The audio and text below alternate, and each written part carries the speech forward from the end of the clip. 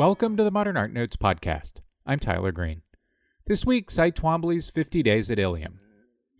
Yale University Press has just published Cy Twombly, 50 Days at Iliam, a monograph about the famed 1978 painting series at the Philadelphia Museum of Art.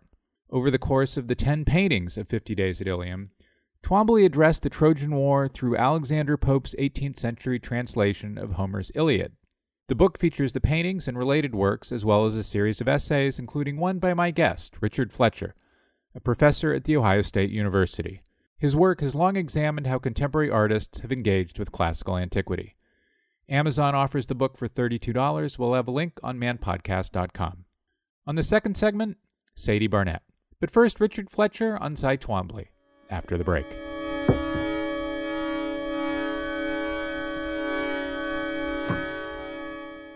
On February 28th at the Getty Center, hear Spelman College President Mary Schmidt Campbell discuss her biography of the late Romare Bearden, a renowned 20th century African-American artist whose work explores universal themes through the celebration of African-American culture.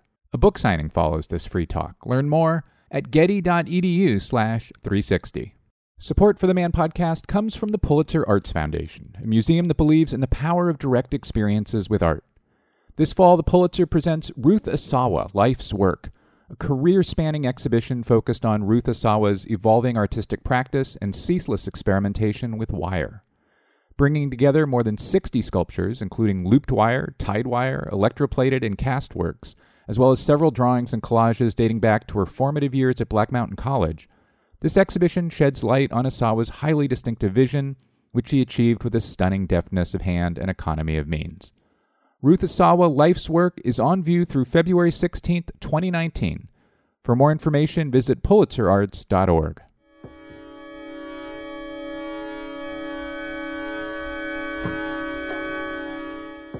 And we're back. Richard Fletcher, welcome to the Modern Art Notes podcast. Thanks for having me. I want to start with the end of your essay, in which you talk about being at the Philly Museum with a friend who is a bit skeptical about the whole Twombly 50 days thing.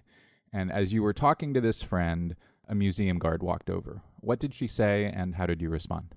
So the guard had been watching us go around the works, the 10 paintings, and as she saw us leaving, she kind of sheepishly comes up to us and says, "Look, I've been working here for quite a long time." I can't remember the exact amount of time she'd been there, but she said, "You seem to know what you're talking about with this. Can you explain it to me?" And I was there with my friend who I'd just been doing that, and my friend wasn't really buying it to some extent. But I took that opportunity to kind of run through everything again and kind of dance through the galleries, pointing things to this guard. And I think in my memory, it was a lot more extended an interaction than it actually was. But it did give me a sense of how being present with these works raises questions and puts a responsibility on other people to kind of engage with it from their perspectives. And I think that's something I've been, writing through, is how to open up this conversation, how to describe this work in a way that didn't establish any one person as an expert of, and especially not a classicist as an expert of this series, that it was intriguing and opened up questions rather than closed them down. I think probably most of our listeners have been in the Philly Museum's installation of the work. There's one work just outside a gallery. We'll get to that work in a minute. And then there are 9 works in a single gallery. So as you talk about dancing around the installation, you really do have to physically kind of move up and down the gallery to do that. Do you think that physical experience of the work, 9, 10 canvases, that really require a physical experience, moving around to them, across from them, was part of Twombly's idea of how people would experience the work, even a metaphor? I think definitely, not just metaphorically, but Twombly, I mean, this can be the physical exertion of the production of the works is well documented, that Twombly, this is not the size and scale of these canvases. And in the third lesson that I describe at Twombly's Academy, that in my essay, is about being there and the kind of swirl of the battles depicted in Homer's Iliad catch up the reader in that poem. And Alexander Pope really gets us to that kind of experience of being in the midst of the battle. And I think Twombly was evoking that. And this happens because now, obviously, they've been installed in other ways other than in that gallery and in a linear format, but there's a correspondence across the gallery. So, for example, you have the battle, the Achaeans in battle faces across the Ilians in battle. So the Greeks and the Trojans are on either side of you. And so you are in the midst of that in the gallery space. And so you can go back and forth between those two, having your back to one and twisting around. I have one, when I was invited by Carlos Basualdo to have a conversation with him in the gallery space on the event of there being a group of sculptures that were made by Twombly at a similar time as the series. Carlos and I were sitting at the front of a group of audience members, but I had to move. I couldn't stay seated. I had to get up and start, as I said, dancing around, moving around. And in my essay, I think I describe that process of when I was a teenager, first encountering the Roman Forum and moving around it, looking at things, examining things. I remember getting really sunburnt. And I feel like that it provokes movement. It provokes, and I think that's one of the interesting challenges of this book. How does this book somehow try to get you into the swirl of these works and into their eddying streams, basically? Ilium is typically spelled Ilium, but Twombly spells it differently. He spells it with an A, Iliam. Is that important? And if so, why? It is kind of the anecdote, the story that surrounds this work. And actually, it's to some extent one of my entryways into the work as well, because classicists, this long tradition of the study of ancient Greek and Roman culture, for want of a better word, often gatekeepers to who should be spokespeople for those cultures. And so when someone from beyond the institutions that teach Greek and Latin and that do these, when they engage with antiquity, there's always a kind of a way of capturing a mistake and an error, a mispronunciation, bad Latin, these kinds of things that would kind of, as gatekeepers, that would disenfranchise that engagement with antiquity. So it's really important that Twombly put a mistake, a purposeful error, in the very title of his work. And when asked about it in an interview with David Sylvester, and both myself and Emily Greenwood, who's another author in the Twombly book, talk about it, it's when Twombly responds to Sylvester as he wanted to add the A for the figure of Achilles. And throughout the works, the A of Achilles is often depicted as actually a Greek delta, a capital delta, which is like a triangle. And he wanted the rage and violence of Achilles to be represented in his very name. And this becomes really vital throughout the whole series, and actually through all of Twombly's work, the way in which language takes on a visual role. And also, I would say, his mistake, his purposeful changing of the tradition, was one that would appear throughout the series and his other works, which is, how do we retell this story with an emphasis that brings a new perspective onto this ancient story, just as Homer did when there were many traditions of the epic of the Trojan War, and he made the Iliad the story of the wrath of Achilles. So how Twombly did that is often through a kind of emphasis on this character of Achilles. Who is Achilles? And it's as if Achilles becomes the author of this work. So, for example, in this series of heroes of the Achaeans, the list of heroes, you have the name Agamemnon kind of whitewashed, taken out of that catalogue. And that's Twombly embodying the position of Achilles as effacing his rival. The main reason why Achilles leaves battle is because of this dispute with the leader of the Greek armies, Agamemnon. So there are many different reasons why that A resonates throughout all the work. And I'm sure I'm missing several others, but that is definitely important. You mentioned the way Twombly presents the A of Achilles in the delta form. We'll have images of all of these works up on manpodcast.com, but I thought it might be worth noting that in that first canvas in the gallery, Heroes of the Achaeans, Agamemnon's name includes A's the way you and I would write them, whereas the other A's in that canvas are with the delta A, such as in the word Achaeans. The installation in Philadelphia begins with Twombly's Shield of Achilles, within which Twombly introduces that delta A for Achilles. And it's outside the gallery that houses the other 9 works in the series.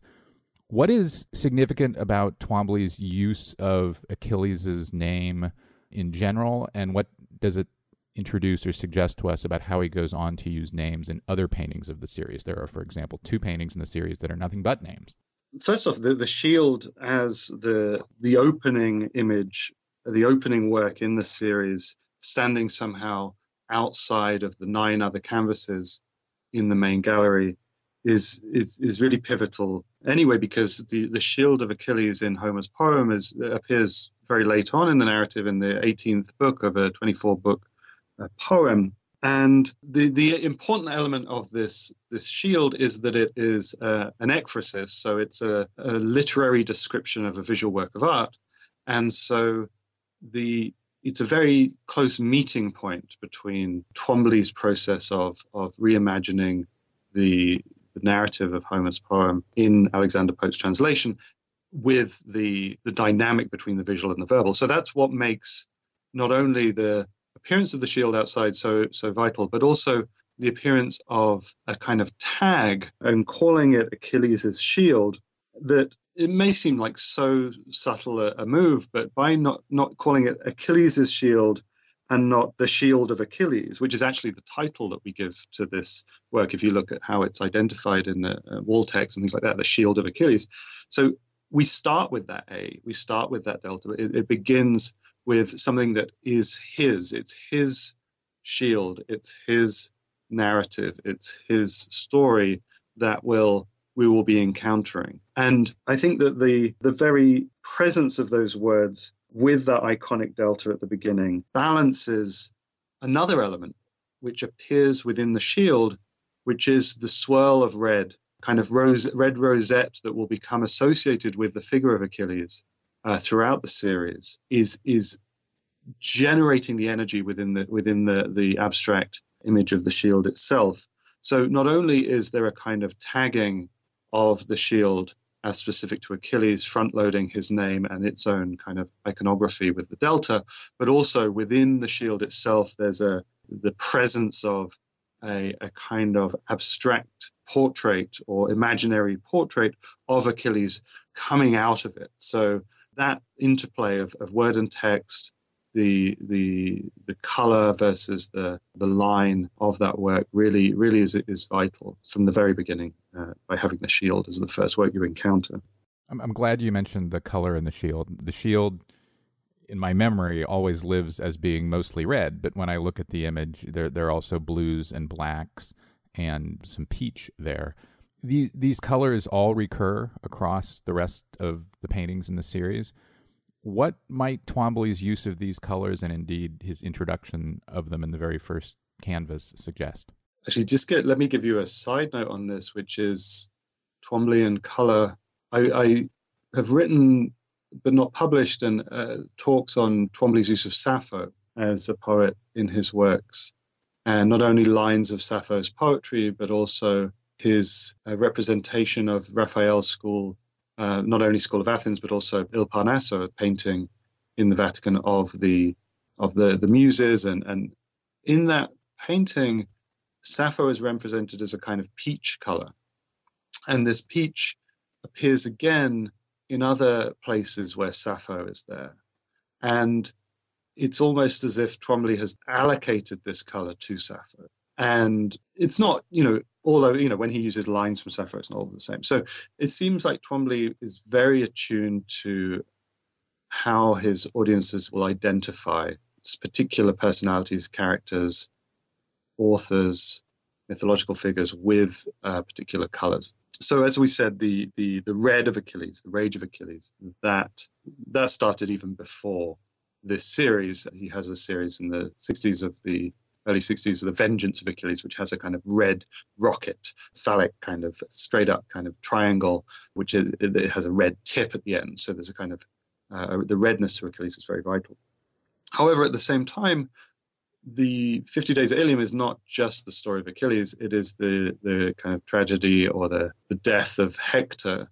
And Hector is often in this series presented as a bluish color. And the death of Hector in the work Shades of Eternal Night, which is another one of these kind of rosette figures, exudes this blue color. And Hector's name is often written in blue.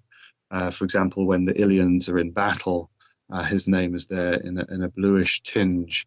And so in the Shield of Achilles, you have this red rosette at the center with a kind of swirl of red coming through, but there's also this blue. It appears to kind of dissipate into a beige-white background that also has an element of effacement and death and Hector's tragedy at the same time. So I don't want to be too prescriptive of this, not every blue equals Hector. I don't think it's like that simple in Twombly, but he's definitely setting up an interesting kind of interplay between the Greeks and Achilles' redness and Hector in the blue.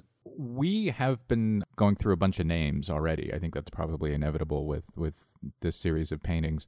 And you write in your essay about Twombly turning names into cannon fodder. That's your actual phrase. How did you spell it? How did you spell cannon? And why did you choose that spelling? So I actually spelled it both ways, one with one N and with two N's, because, given that this is a series about a war, a battle, that sometimes as classicists we often kind of disengage from the real world relevance of the things we're focusing on. And we can talk about bloodshed and death in battle and not think that conversation is ongoing. And actually a very interesting book on Cy Twombly that came out a few years ago by Mary Jacobus, a Cy Twombly poet, reading Cy Twombly, Poet in Paint, she focuses on the idea of this series being created as a response in some ways to the Vietnam War, and the ideas of the name and the more memorialization of the names of fallen soldiers as a kind of, do we remember them enough? Do we remember them? Are they effaced? Are they forgotten in this way? So the canon of the 2N canon is there, and these names are names that are remembered as figures that have died, as well as remembered as part of a tradition that has certain longevity in the study of Greek and Roman culture. But then also the spelling it with the one N, the canon, the way in which these names create an association that it's almost like by the mentioning of these names, you become part of an elite group that knows when we say Achilles. If you just mention that name, you know about it. I mean, one of my favorite examples of this isn't really even a name. It's the way classicists often bandy about the number of a poem written by an ancient poet. So, for example, Quintus Horatius Flaccus, who is known to us as Horace. Notice that there's a difference in their Roman name and the anglicized name. He has a poem that's often abbreviated to Ex Egi Monumentum, which is, I have created a monument more lasting than bronze. And classicists could just say, oh yeah, Horace 330, meaning the 30th poem from his third collection of odes. And that shorthand is an easy way for a group to identify who is in the know. And I think these names operate, even though, of course, they appear in painters' work, they appear across a whole range of poetry and literature, as well as in movies and music and all these kinds of things. They clue us into a certain canon. And I think that Twombly was very attuned to the accusation of a certain form of elitism in his use of these names, that he was at having a particular art historical moment of a kind of renunciation of a kind of modernist tradition of the use of names in abstraction and these kinds of things as a kind of just code for being part of a Western tradition. I think he makes the name open to reinterpretation, contested meanings, and instability. And so therefore the canon itself in the work of Cy Twombly becomes cannon fodder, basically, suffers and dies. I don't know if Twombly's used to ground a certain elitist view of Greece and Roman culture as central to the Western civilization. Then that view is, to some extent, I would argue, a kind of misreading of Twombly, because I think he, as I say this phrase that I quote from another art historian, he organizes and blurs that tradition. He pulls it apart to see how it works and invites us to do the same. And I was really emboldened as a classicist to do that. I felt Twombly taught me and gave me a kind of hypothesis for how to deconstruct the canon of my discipline through this kind of irreverence. Really. Another thing about Twombly turning names into cannon fodder, Twombly completed this series in 1978. We know from related works that he begins working on it and certainly thinking about it a year or two earlier, so 76, 77. The last few Americans who left Vietnam leave in 1975, and you in your essay relate Twombly's use of names to Maya Lin's use of names in her Vietnam Veterans Memorial in Washington, D.C., which opened in, I think, 1982. Are you thinking about nudging us toward the idea that in this 10-canvas series that Twombly is specifically thinking about or even responding to Vietnam? This is a clarification of the question. So this is not my argument. This was Mary Jacobus's argument that Twombly was directly referring to U.S. citizens killed in the Vietnam War, and she's the one that relates it to Maya Lin's monument. The specific point I was bringing in was how the names of the dead that stem from a kind of the idea of memorialization of the name in antiquity as well as today is something that's happening. The naming and the listing of names is happening in the series too. And the erasure of names, the way in which certain names are chosen, certain names are not, becomes resonant with such processes of remembrance that was happening at the time of Vietnam. So in the aftermath of Vietnam. So I was very interested in what Mary Jacobus was saying, and I think it's really vital that we identify contemporary context for Twombly's work, not just maintain a kind of vacuum of him sitting with his Alexander Pope and then painting. I mean, definitely elements. So, however, and this is something that distances me from an art historian. It's not vital for me that Twombly was engaged with this. I think another interesting element is that Twombly was supposedly painting the series, listening to Wagner's Ride the Valkyrie. And I can't help but think of Apocalypse Now and then think about that kind of connection. I can't even remember if Mary Jacobus makes that connection, but the idea that we have to create that as a framework. I guess when we create those frameworks, you wonder why the artist was somewhat reticent to make them explicit in interviews and things like that. So when an art historian kind of creates that as a hypothesis, as a framing, I think there's a lot of uncertainty there, and it's definitely a valid reading. And I think we should interpret and read and engage with Twombly's work in relation to contemporary warfare and contemporary memorialization and some of the problems of this. For example, even in the memorial for the World Trade Center, there's a line from Virgil's Aeneid that's used in a strange way in relation to what it's actually the original context. So the triangulation of ancient references and contemporary context in this relation of war and memorialization is really, really vital. And there's some great work by classicists and others that have thought about how the epics of the Iliad and the Odyssey are works that are vital for engaging with battle trauma and the aftermath, and the Odyssey as a narrative of homecoming.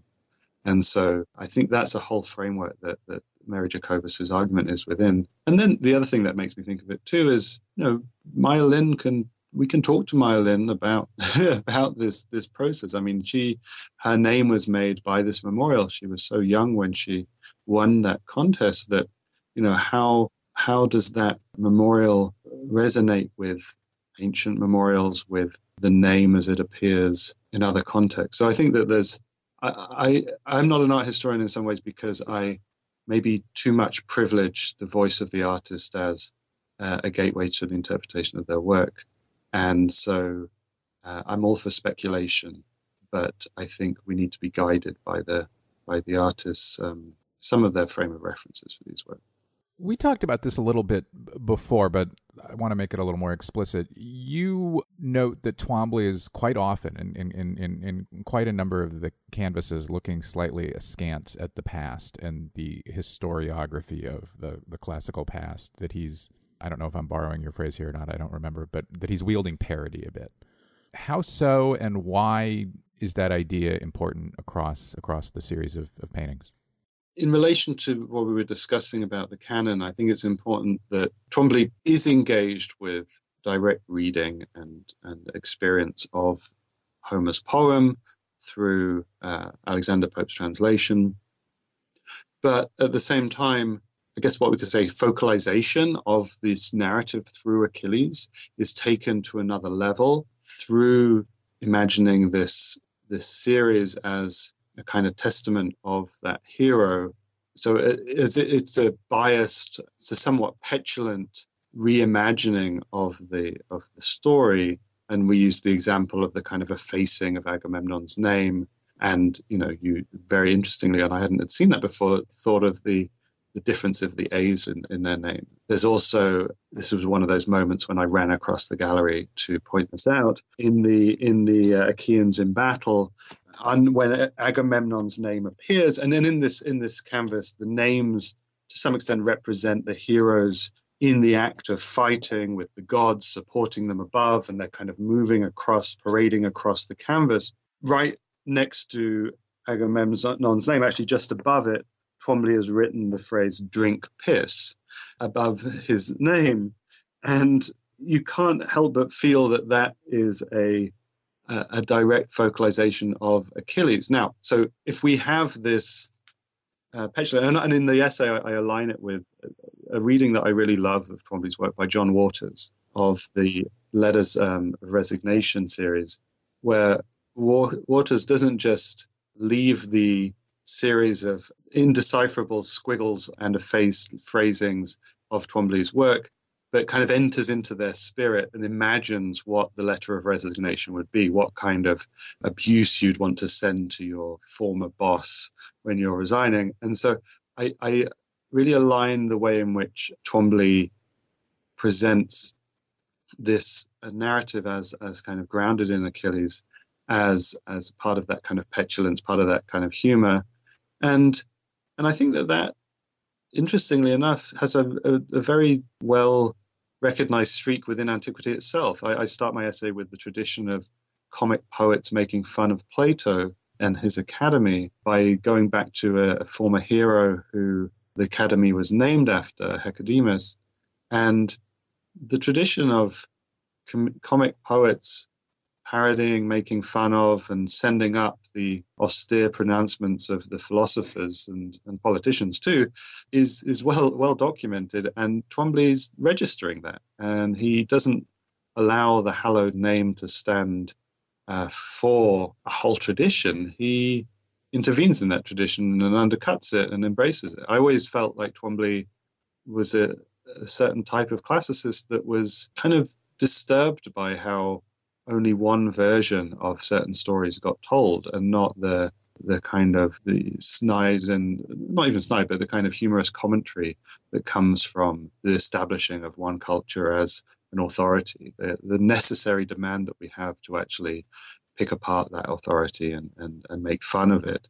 Twombly does that in his work Academy, which is very important to me. It's one of his earlier works from 1955, I think. The presence of the word "fuck" across the bottom of the canvas, is it's exciting to see in relation to something as worthy and importantly positioned as an academy. He did the same with the work Olympia as well, and this has been discussed by other art historians. Twombly's Academy is 1955, as you mentioned. It's at MoMA. We'll have an image of it on manpodcast.com. The character I think any of us knows best from this epic is Odysseus, and he's not here. The character who figures almost not at all in the epic is Cassandra, and she is. Her name is the biggest name in the canvas that includes her. Why do you think Twombly is excluding Odysseus and including Cassandra? Well, just to clarify, so Odysseus's presence in the Iliad he does have a vital role to play in the Iliad. But he's off stage. He's off stage, and it's interesting, though, the dynamic between the two poems is a really intriguing one that classicists have debated, whether they're the same author, whether they, which came first, these kinds of questions. It's usually considered the Iliad came before the Odyssey.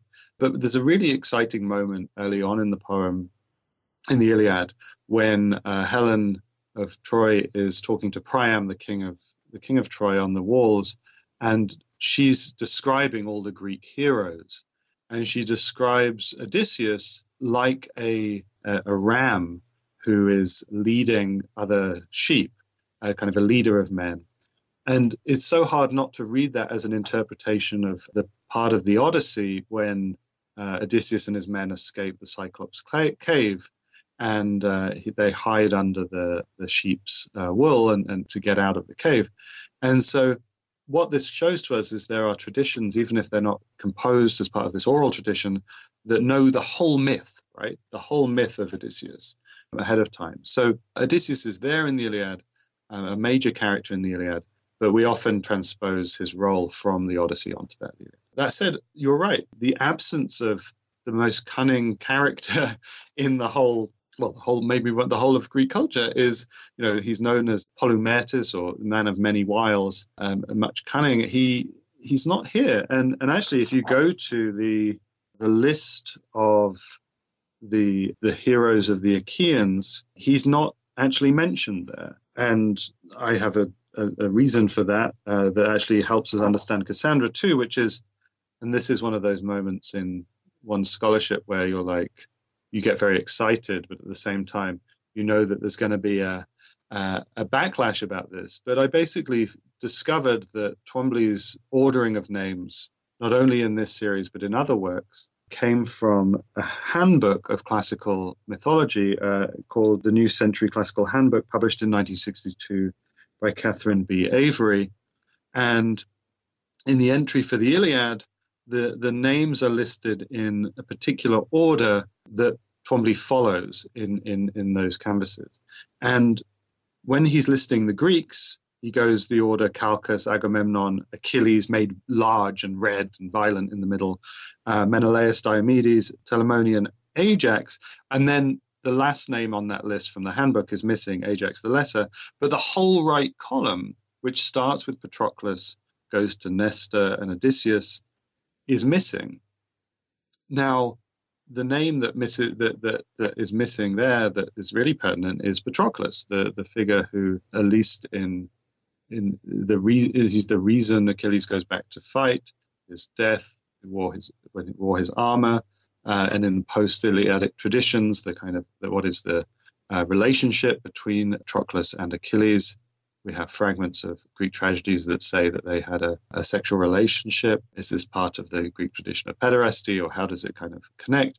But Patroclus appears elsewhere in Twombly's character, very prominently in the shades of Achilles, Patroclus, and Hector. So Patroclus's absence is kind of interesting there.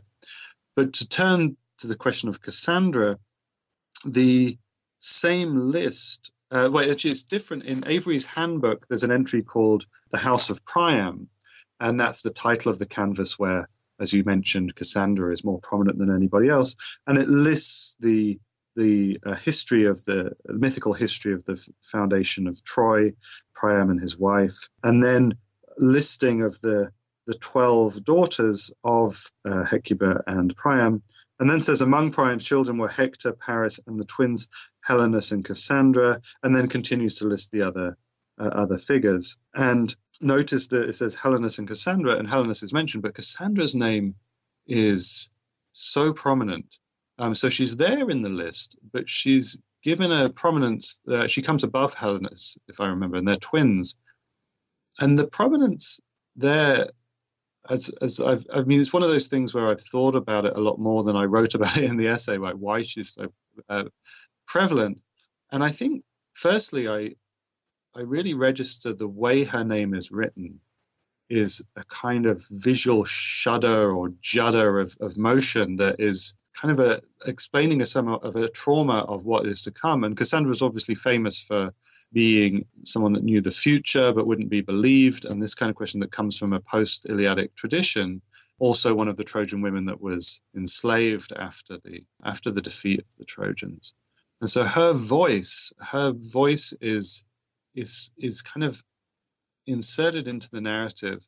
And I would even say, if I rewrote this again or thought about it further, I'd really want to relocate Cassandra at the kind of center of this retelling of the story. And as a kind of counterpoint to the kind of petulance of Achilles, what if it's Cassandra that's telling this story? And there have been very important interventions in this mythological narrative to put an emphasis on Cassandra, starting with Aeschylus in the Oresteia. The significance of Cassandra is really emphasized.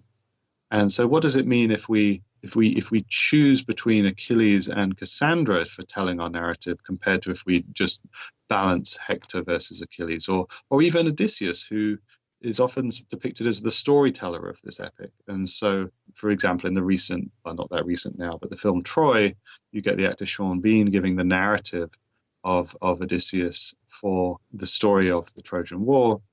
And actually, more pertinently right now, with the sad passing of Jonas Mekas a couple of days ago, his film Lost, Lost, Lost begins with the phrase, "Sing Ulysses," of what it means to be a displaced person. So Odysseus as the standard witness to war and its traumas has been replaced by Twombly, by Cassandra, which is very, I still don't know where to go with that, but I know that it's really vital. You mentioned Avery's handbook. It's I think you refer to it as the Wikipedia of the thing. So the suggestion being that Twombly's usage of it is kind of an undermining, if that's the right word, of history, that he's playing with merely by apparently using it, he's toying with historiography. The most prominent visual form probably across the series, it's certainly not in every canvas, but when it is, it's really there, is the form of the phallus, which Twombly uses as a representation of rage and violence. Is Twombly bringing that to the story himself, or are there classical or other sources for it that we might know and think about? As far as I know, that he's bringing that to the story. As I mentioned, there are fragments of tragedies that reference the sexual relationship between Achilles and Patroclus. Well, I mean, this is one of those questions where a psychoanalytic reading of the Iliad would say the phallus is everywhere, even if it's not actually kind of represented as such. So it is an element that our historians have identified as Twombly's, and I don't think at least as a former classicist, I can think of anything that directly proves there's a kind of paper trail. Like, for example, I don't believe in Pope's translation and version of the Iliad there's a kind of path to find out why the phallus is really vital. There is another route which goes to the chariot, and the idea of this swirling circular and a circle with a line, horizontal line facing it, is often a kind of schematic representation of a chariot, kind of a one-person chariot with wheels and then a platform, that you definitely can encounter that coming out of that swirl. So the role of the chariot as an element is really vital here. That's across a lot of canvases too, including the fire that consumes all before it. Yeah. So this swirl and this kind of phallic object. Now, of course, the importance of identifying this in Twombly, I think, is one that stems from a tradition of aligning the associations with Greek and Roman antiquity with a certain aggressive masculinity that is even represented in sculpture by, like, the Herms, or the iconography of the god Priapus and his his phallus, and it's often associated with the comic genre as well. And so I think there could be a narrative that would describe Twombly's use of the phallus not only as a kind of question of patriarchal violence and these kinds of questions, but also of a comedic presence within the text, within the paintings. You may bring this up later, but it was very important to me to include Louise Lawler's work, Bird Calls, as part of this discussion of Twombly's work. That it was a work that was an audio work where the artist would, an early work as well from 1972 originally, an audio recording of the artist saying names of prominent male artists as if mimicking their names as a bird call, and Cy Twombly is one of those names.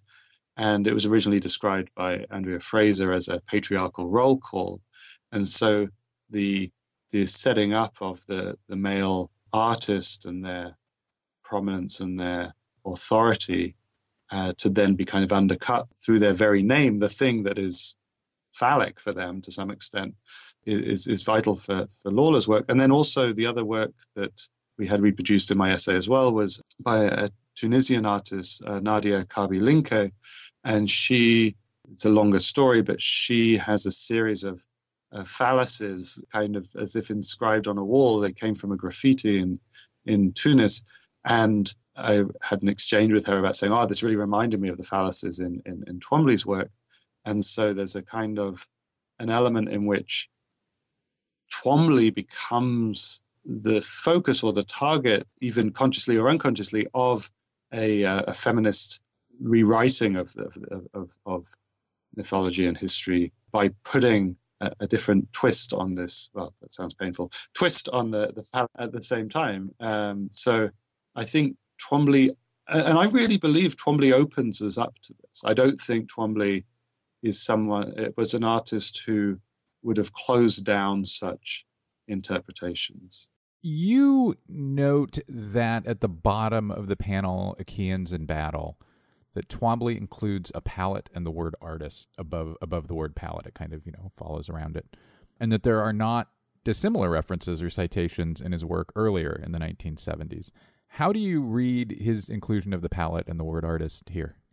Well, I immediately read the appearance of the palette as positioning the artist within the canvas. And there was an earlier work which not only the Mars and the Artist and Apollo and the Artist that seemed to have a similar foregrounding of the artist's brush or palette in the foreground of the painting. But there were other works, drawings from a similar period, which talked about the artist and his model, and they have a palette in front of an object, a kind of undefined kind of swirl or object, and he's depicting it. So I would say that it goes back to a tradition of painting that was a tradition of witnessing the battle, and a tradition of battle painting, and also a kind of, I would also even say, a kind of photographic tradition of documentation, that what happens if the body part of the photographer kind of slips into view and you realize the position that's being presented there.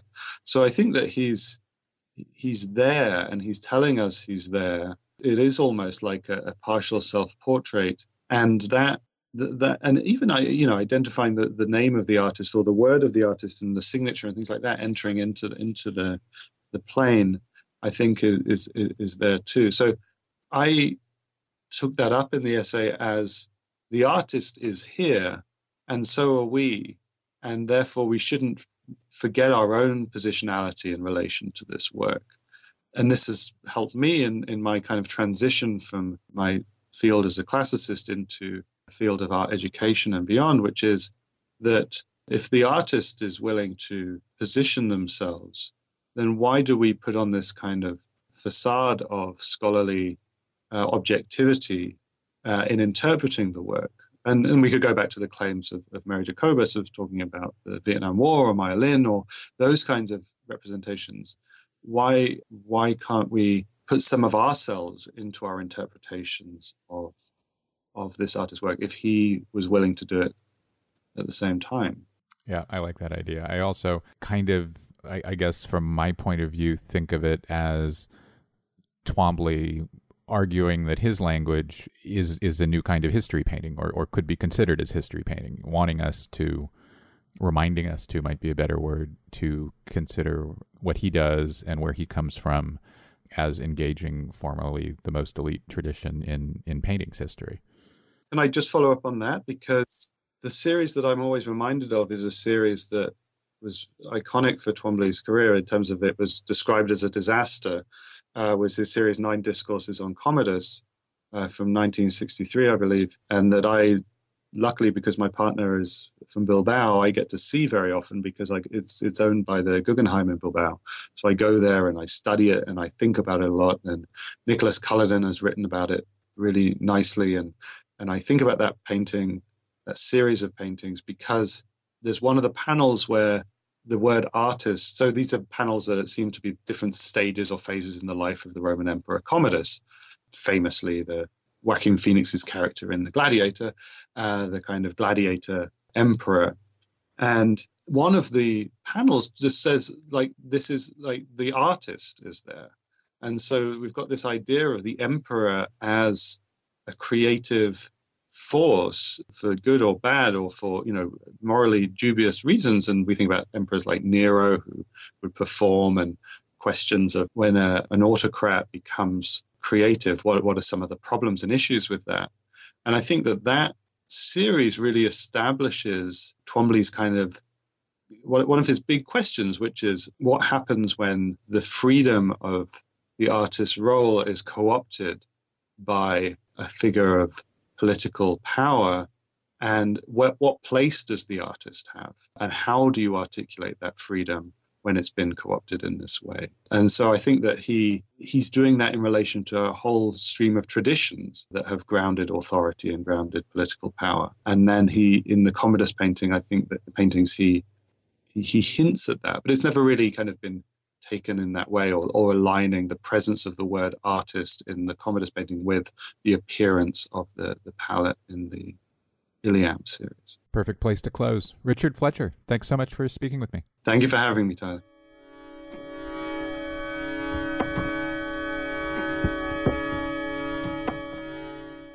The Nasher Museum of Art at Duke University in Durham, North Carolina presents Pop America, 1965 to 1975, the first exhibition to present a hemispheric vision of pop art. Visitors who know and love pop art for its engaging imagery will rediscover pop as a verb, a strategy for communicating powerful content throughout the Americas. The exhibition shows how Latin American and Latina artists made a significant contribution to this artistic period. Pop America features nearly 100 works by a network of Latino and Latina and Latin American pop artists connecting Argentina, Brazil, Chile, Colombia, Cuba, Mexico, Peru, Puerto Rico, and the United States. Pop America is the culmination of groundbreaking research by guest curator and Duke professor Esther Gabarra. The first ever Sotheby's Prize was awarded to Pop America last year. On view February 21st through July 21st at the Nasher Museum.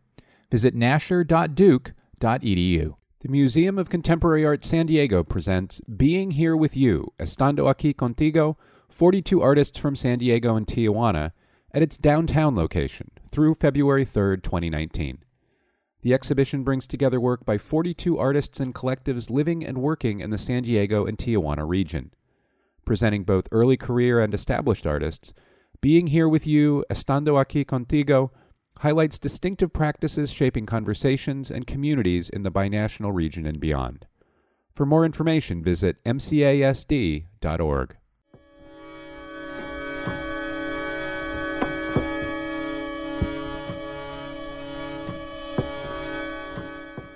Welcome back. My next guest is Sadie Barnette. Her Dear 1968 is on view at the Museum of Contemporary Art San Diego through September 3rd. The installation is the result of Barnette's research into her family history, specifically her father's participation in the Black Panther Party and the FBI's surveillance of him. Barnette is an Oakland-based artist whose work often explores urbanity, architecture, resistance, and survival. Dear 1968 was previously exhibited at Haverford College in Pennsylvania and at the Manetti Shrem at the University of California, Davis.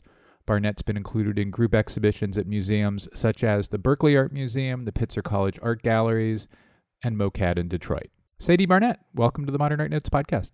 Thank you so much for having me, Tyler. Your installation, Dear 1968, the one that's now in San Diego, isn't just about the year, of course, although the year is a signifier, just a powerful American signifier, right? It's about a specific confluence of events, and a specific confluence of events that involved your father, Rodney Barnette, as well as a member of his family. I think we've got to start with what that confluence of events was, and what is the confluence of events the work addresses? Well, the work uses as source material a 500-page FBI surveillance file amassed on my father during his brief time with the Black Panthers. So he founded the Compton, California chapter of the Panthers in 1968. The document also follows his time working with Angela Davis on her campaign for freedom in the early 70s. And we requested together as a family this file to really see what level of surveillance, what infiltration, my dad's involvement with informants, what this really looked like. And we were all pretty surprised to get back this very thorough, very chilling government document. And I knew that it was really my responsibility and my inheritance to figure out how to make this into a work of art to tell both my dad's story and my family's story, and to hopefully draw people into the connections that we can still make to these issues today. We're going to come back to inheritance in a little bit. But in terms of the specificity, I mean, we're talking that the FBI's surveillance of your father was so complete that there were like verbatim accounts of conversations he had. I mean, we're talking like truly intrusive security state stuff, right? Exactly. They interviewed every employer he's ever had, his coworkers. They went so far as to interview his high school teacher back in Medford, Massachusetts. They interviewed the little old lady next door to where he grew up. There's accounts of informants reporting back what happened at Panther meetings. It's a very invasive document. And it also has this strange quality where my dad is reading these names and remembering, often very fondly, these neighbors and coworkers who, of course, had nothing bad to say about my father. There was no illegal activity that they could find. So the only thing they could go after was his job with the post office. And he was fired from his job. The reason cited was cohabiting with a woman he wasn't married to. Of course, we know the real reason was because of his political activism. But these are the types of things that we learn through going through the file, which I incorporate into the work in various ways. So you mentioned that your family filed a FOIA a Freedom of Information Act request to get the file. At what point after or before seeing it did you realize that this was going to become something that you would use in your work? So we filed the request in 2011, and it took about 4 years, actually, of going back and forth with the FBI to receive these documents, which was frustrating and seemed like a long time. But by the time we received the work, it was almost the 50th anniversary of the Black Panthers. And I knew that this would be a part of my work. My work has always been a celebration of my family, of Black families in America, of the survival and poetry and magic that I often see embodied in these families and in these living room situations, these personal moments that are happening around the politics. So I knew that it would make its way into the work, but I wasn't sure. It's very weighty material.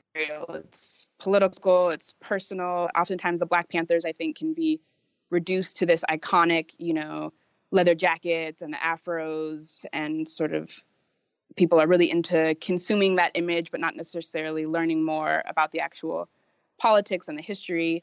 So it wasn't until the Oakland Museum approached me to participate in their exhibition that was all about the history of the Black Panthers, celebrating the 50th anniversary. And I knew that the work would really be contextualized historically, and that I felt was a supportive enough environment to debut the work. And after that experience, I had the opportunity to grow the work into the exhibition that's currently up at MCASD. So I think most American listeners probably know this, but the Panther Party was particularly strong and vibrant and organized in California, particularly in the Bay Area, particularly in Oakland. and so it was a natural thing for the Oakland Museum to do, and that's to some extent explains why so many California museums have been interested in investigating that past, including through your work. The most striking moment in the installation is two photographs of your father that are hung next to each other. I think I know why you picked two pictures of him in uniform, as it were. But one's a picture of him in his U.S. military uniform. He served in Vietnam, and another of him is dressed in his Panther duds, as you described earlier. Any particular reason why those two pictures? I mean, I get why the two, why his military uniform and why his Panther duds, but why that picture of him in his military uniform? Any particular reason? Sure. Well, both of these are small Polaroid portraits. First one in the Army uniform being 1966, and the second in the diptych, because I really think of it as one work, is from 1968. And I scanned them at a really high resolution so that I could blow these small objects up into an almost life-size portrait. And to me, it's really this process of politicization that we see after basically every war in the United States history, is that, African-American soldiers come home to a country that they've just risked life and limb, quite literally for, and find that there's still no place for them in this country that they've just been defending. So my father speaks about coming to California after the war. He came to Compton to bury his nephew, who didn't survive the Vietnam War. He came to bury his nephew and felt like he was still at war because of the way the police were conducting military-style operations in the Compton neighborhood. And so my father felt that he had to do something, and what he felt was the most progressive, urgent movement was the Black Panthers. And so that's how he joined. And to me, if you look, into the face of this man in this photo, you really see this young, innocent face who's about to be sent off. He doesn't even know that he's going to end up in Vietnam, and comes back, having witnessed these horrible atrocities, but still has enough hope to commit himself to political change. So correct me if I'm wrong, but in the artwork, the 1964 photograph is slightly off-center within the frame, and your father is slightly off-center within the photograph itself, while in the Panther era photo, he's perfectly centered. Is that a specific aesthetic decision, and if so, why? Well, obviously, I didn't take the photograph since but I you picked it. was not born. There's very few photographs that we have from that time, but I felt that both of these were beautifully composed, beautiful color. The flash in the portrait in the Black Panther uniform just sort of creates this shadow figure that I find really compelling. And if you look closely at the 1966 photograph, you can see a lot of details in his environment. So like the art on the wall, or a copy of Ebony magazine that's sitting on the table, and these sort of, again, living room moments that I was really compelled to. So while you don't have a lot of options when you're working with, the few found objects, his niece took those photographs, my cousin Sharon. And I think, there's probably an element of her as this, youngster looking up to this, hero that's probably similar to the way I look up to my father. So there's lots of other stuff in the installation, from wallpaper that you had made to the FBI file. Could you talk through how you thought through aestheticizing all of this material? I mean, you went to CalArts, you speak conceptual language, obviously. But did you start in any one place, and how did you move through from there? Yeah, it's a great question. I felt like that was really the task, presented to me, was how do I reclaim this information? How do I have some authorship over this information while also not getting in the way of the information, letting it speak for itself? So it took the form of a few material interventions. So for the piece that's called My Father's FBI File, Project 3, it's just 28 pages chosen from the file to point to very particular moments. And each page is edge-mounted on a neon pink plexiglass and hangs about an inch off the wall. So you get this sort of queasy, maybe dystopian future, glow about the edges. And then the pages, which, themselves are black and white typed, this very 60s officious looking documents with redactions, as well as handwritten margin notes and stamps from FBI agents. So I wanted to add on top of that my own lexicon of redactions and gestures, sort of pointing to these unknowable elements and trying to combat a bit of this investigation by saying there's certain things that you just can't know, the FBI can't know, you can't, surveil the magic of these actions. And so I used spray paint to create some of these gestures, using spray paint both to reference my generation as like this hip hop generation interacting with this 60s aesthetic. And I also felt that using the spray paint, it's an evidence of my hand, but it's also translated through the can. So it's a bit less, expressive than to say draw or paint directly on the documents, which felt a little heavy-handed. I'm always interested in creating a little bit of distance or removal from my hand, but sort of hiding it or folding it in various ways. And the last material on those FBI documents are these rhinestones. They're like a pink, purple stars, little crowns that you would find at like a craft store. And that was really an attempt to heal some of the pain, some of the trauma that's found in these pages. Of course, it's a necessarily failing attempt because, what can a little rhinestone sticker do? But it sort of points to this sad yet hopeful attempt to put some love onto these very hateful documents. There's a long history of artists using or referring to official documents in art, even if we go back to, Renaissance portraits. You have merchants holding bills of sale or IOUs or whatever. Did you bone up on or think about other ways documents had been used and presented by artists in their work, or were you just reaching into your own toolkit of glitter and glue and stickers? Magic. Yeah, it's a great toolkit. I did start with reaching in to my own, arsenal of formal practices and, the things that I really value, which are often minimalism, cleanliness of form. But of course, through showing the work, I've, been invited to look at other works or maybe curated next to other works, like, a Jenny Holzer, for example.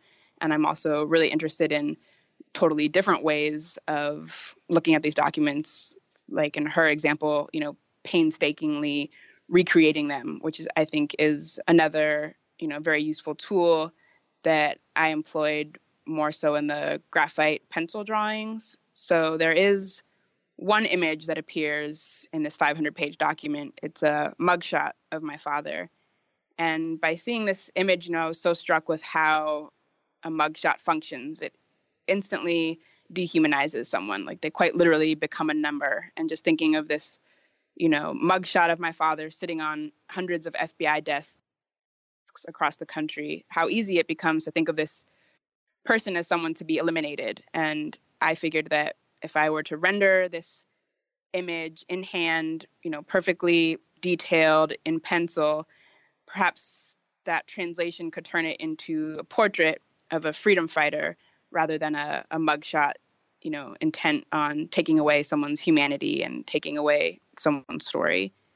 And another time that I employ this technique is through the drawing of J. Edgar Hoover's signature. He signs these documents, very truly yours, J. Edgar Hoover, which was just too ironic and chilling not to bring into the story. So someone actually pointed out to me that drawing is a forgery in a way of his signature. And of course, Hoover was himself a bit of a forgery in the sense that he was living one life, he was living two lives at once, and they contradicted with each other. We'll have images of the installation on manpodcast.com. If listeners go there, they will see that you've framed the mugshot of your father in the same way you have framed the two family snapshots. There's kind of an equivalence that you're offering there. One of the things that struck me about the work and its genesis is that in America, we don't question how wealthy people, typically white wealthy people, inherit privilege and money. We just accept that. And of course, well, maybe not of course, but in the first 50 or 80 years of the American experiment in the 18th and 19th century, white Americans debated this and discussed whether our nation was becoming too aristocratic and too much like Europe that way. And then obviously we stopped debating it. How interested were you in using this work or making a work to make a point about inheritance and legacy and family and certain kinds of aristocracy even, and how they are lived in America? Yeah, I think often about the inheritance as this, ephemeral lessons and traditions, but there is a lack there in terms of the substantial, organizational or monetary legacies that have really been undone, whether you're, by our government, whether you're talking about, Black Wall Street or the Black Panther Party, which was just dismantled by COINTELPRO, J. Edgar Hoover, and thinking about what those institutions were really trying to build, right? If you look at the 10-point platform of the Black Panther Party, most of the things on that list have to do with family, have to do with education, with housing, with food, with the very basic needs of taking care of one's community and, on a micro level, family. So to me, while the Black Panthers has sort of been painted with this, machismo bravado, if you really look at the politics, most of it is these very loving acts of care, looking at the free breakfast program, which was sort of one of the essential moments of, galvanizing the community, taking care of the community, which was famously described by J. Edgar Hoover as the most dangerous aspect of the Black Panther Party. But thinking about, what it means to put these organizational resources into feeding and educating children, to me, that's a very tender actual type of politic. Black people doing what a whites-led government was not. Exactly. And calling to question, making it very obvious that the government wasn't taking care of all Americans. I think also about this inheritance from this, 60s, early 70s moment with, some criticality and some questions. So if you look at the drawing that reads Dear 1968, Love 1984, it's this, in a way, it's maybe a love letter to 1968. It's maybe a thank you, but it's also leaving space for some of the difficult questions. So there's no actual text in the letter. It's just this salutation and the sign off. But by using this space with all this mark making and drawing labor to kind of meditate on some of the difficult questions, like, what are we supposed to do now? Or why didn't we have a revolution? Why didn't everything change? Why didn't racism go away? What should we do now? Why is there no plan? So these are the more difficult aspects of the legacy. And of course, some of these things exist beyond language, which is why that drawing doesn't begin to try to get into these questions, but just leaves space for them to exist. So the MCA San Diego presentation is not the first presentation of the work, and I think it's changed a little bit from place to place. Is that an engagement with or reflection of an awareness of America's present politics, particularly the way the Trump administration has so racialized American politics or re-racialized American politics? Yes, the show has changed a bit, both, because I'm always working and playing in the studio, and also because of some things that have developed in the last year since this work was first shown. For example, this new category that the FBI has created, or as I like to say, hallucinated, which is this category of Black identity extremists. There's been some really great reporting about this, like from The Intercept and Democracy Now! And we basically just see this conflating of Black activism with violence again. And so I really encourage people who look at this work and think, wow, look at this egregious government overreach that was happening. I really encourage them to, hold a mirror up to what's happening today with the FBI and this Black identity extremist category, or with the ICE agency, and really not to, relegate these issues to past tense. It's easy now to look back and see how criminal the Vietnam War was, but we also have to look today at the wars that we're engaged in now. I know this next question gets a little beyond the art, but it's probably also there a little bit. So given that white America likes to pretend that racism is in its past and not in its present, it seems kind of pointed that you and your father, who must be, 74, 75? 73. 73? I'm not good at math. Y'all have done at least one event together related to this artwork, a moderated conversation. First, of course, what is that like to have the subject of an artwork there with you on a stage in front of people talking about both his life and your engagement with his past? Well, it's been a real blessing. I feel like often these projects happen, after someone has passed away, or when someone discovers an archive of, someone after their time. And I'm so lucky that I get to share this work with my family and with my father. We've got to do a lot of interviews together, openings together. My whole family always comes out to the openings. It's really like an activation of the work because, my uncles and my cousins are all implicated into this file. So it's really important to me that they're all there. They've always been supportive of my work, but now that they're in it, it really feels like our work. And my father is just a really interesting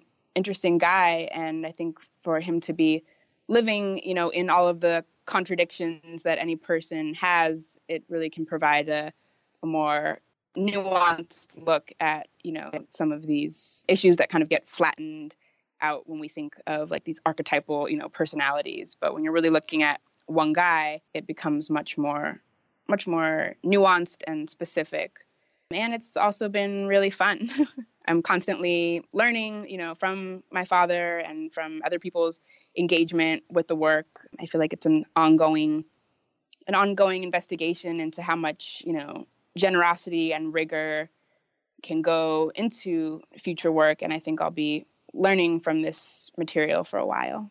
Did he know you were making this work while you were working on it? Was there kind of father-daughter engagement about the thing? Yeah, definitely. So both my mother and my father and I, combed through the pages together, shared what we thought were important moments or, really chilling moments. We really spent time together, reflecting on what all of this means. And so it's very much, a group effort, I would say, to tell these stories. Of course, when it came to the formal aspect, I think my father thought, how is this possible to turn, this stack of papers into an experience that people can walk into? And then you pointed to your degrees on the wall. Right. I said, don't worry, Pops. I got this. I got this. But yeah. Sadie Barnette, thanks so much. Thank you. Thanks for having me. That's all for this week's show. The Modern Art Notes podcast is edited by Wilson Butterworth. Special thanks to Steve Roden, who created the sound for the program. The Modern Art Notes podcast is released under a Creative Commons license. Please visit Modern Art Notes for more information. Thanks for listening.